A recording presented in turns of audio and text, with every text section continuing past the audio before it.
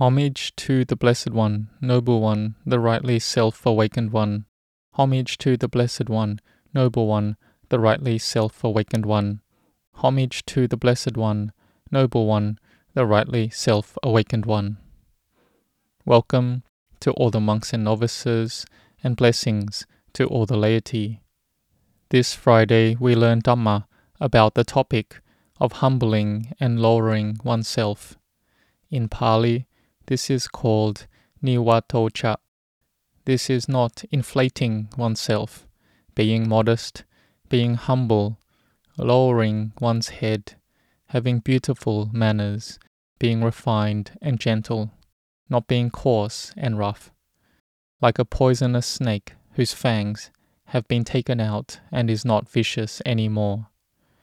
One who is deferential through body, speech, and mind has a great blessing in one's life. And in Pali, this is the word niwata, which translates as no wind, not inflated. One can control oneself to be in a normal state according to truth, like a ball that has not been inflated, not showing off one's skill that one knows one has to others, or using these skills to belittle others or to boast, not boasting that one is good, and not being arrogant, but behaving as modest and reserved, being someone who is very humble and meek.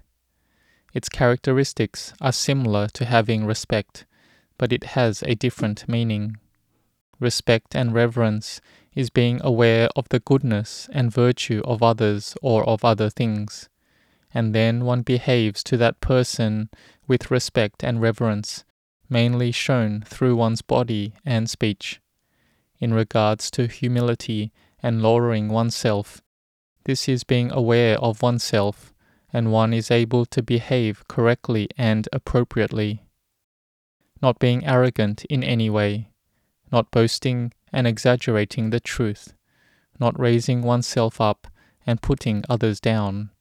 One is polite and has manners that give respect appropriate to another's status. And one knows the appropriate time, and what time is appropriate or what time is inappropriate. This is important. And for the person who behaves arrogantly and conceitedly, this has many faults. One, it can ruin a person. That is, they aren't able to go back to being ordinary, the way things were before. They ruin their future. Like some people are good people, but when they receive praise, or they change from someone who doesn't have much, and they suddenly become a multimillionaire, then they will usually be showing off, dressing up to look rich, and boasting about their wealth. Or those who gain wisdom, they boast of the wisdom they have in their knowledge and education. There are many like this. This can ruin a person, and it makes one lose friends. No one wants to be friends with one, and even if one has friends, they won't likely be true and real friends. And it ruins the group. Each person holds themselves as being good, and they won't be able to agree on anything. In the end, they won't be able to get to their goal, and it makes other people around them tired. But being humble and lowering oneself has three outstanding characteristics. One has manners that are humble and refined. Their words are sweet, and their mind is gentle. These are three characteristics. And making oneself be humble and lowering oneself has principles to it as well. One needs to meet and associate with Kalyana Mitta, that is, good friends that have Sila Dhamma, morality. They will warn us and pull us to go in a good and correct way. Because it is normal that we people don't have knowledge, understanding, and wisdom all the time. Sometimes we can forget. But if we associate with wise people, we have excellent Kalyana Mitta, then they can warn us so that we will see the virtue in moderation and being content.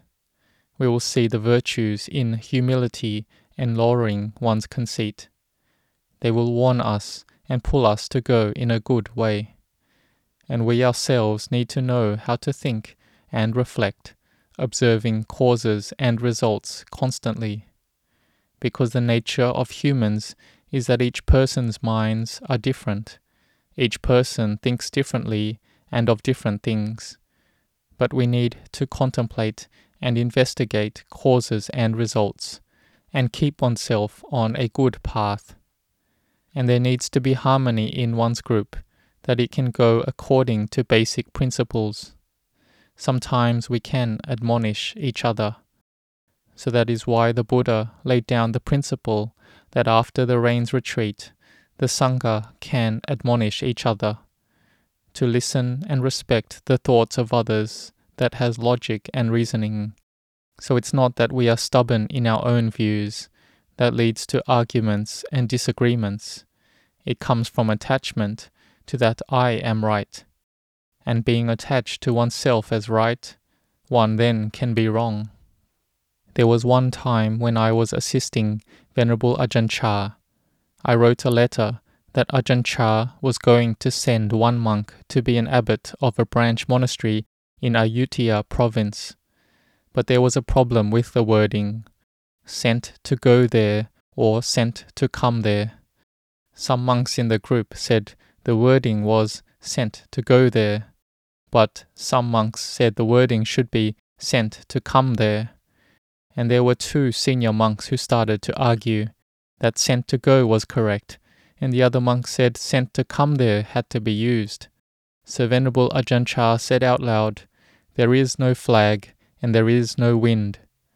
When there is a flag and there is wind, then there will be arguments that the flag flaps because of the wind, or it's only because there is the flag that it can flap." So they argued. Each monk had their own attachments. So Venerable Ajahn Chah said the Dhamma verse, "There is no flag and there is no wind." This is beyond causes and above results. So there was no more argument. So humility and lowering oneself is an important virtue, especially when one is of few wishes and contented. Then they will be praised by all people. And our Lord Buddha, he praised Venerable Mahakassapa Thera that he was one who was humble, one who had few wishes and had contentment. In the Mahayana tradition, there is a story about Venerable Mahakassapa that is worth listening to and learning from. Let us watch together from the Dhamma of the Mahayana tradition. We have learned now from the Mahayana cartoon, and we can see the Buddha held Venerable Mahakassapa to be like a close friend, not just as a disciple. This was deep within the Buddha's heart and greater than that of other disciples. Though the other disciples did not understand the teaching, but Venerable Mahakassapa understood. And the Buddha gave teachings to Venerable Ananda and Venerable Mahakassapa until the end of his life. Venerable Ananda listened to all the Buddha's teachings and memorized them. And Venerable Mahakassapa was like the second Buddha. He practiced to know for himself. So may you learn about the history of Venerable Mahakassapa. He was foremost of all the monks in the Dhutanga austere practices of the Lord Buddha, and he continued the Dhamma Vinaya, the monastic discipline, and held the first Sangha council as well. And we can imagine that if we were that sick old woman, then we would be extremely lucky that she was able to pay respects to Venerable Mahakassapa. The Buddha said that no matter how much prestige and status one has, being born like this for thousands of lifetimes, it would not be equal to bowing to Venerable Mahakassapa just one time. Although we can't remember if we were born at that time, but when we are aware of this, we can homage our minds to bow to Venerable Mahakassapa, bowing with our heart that has faith in the Venerable Arahant, free of all defilements, the one who practiced upholding the Dhutanga practices, and who held the first Sangha council. So this is our great merit and goodness, that Venerable Mahakassapa had the thought to hold the first Sangha council, so that there would be a strong lineage of the Dhamma Vinaya carried on to the present day. So may you all, the monks and novices, be firmly established in the Dhamma Vinaya, and all the laity be established in Sila Dhamma, and then puja the Buddha, Dhamma, Sangha with your Dhamma practice. May the laity grow and prosper.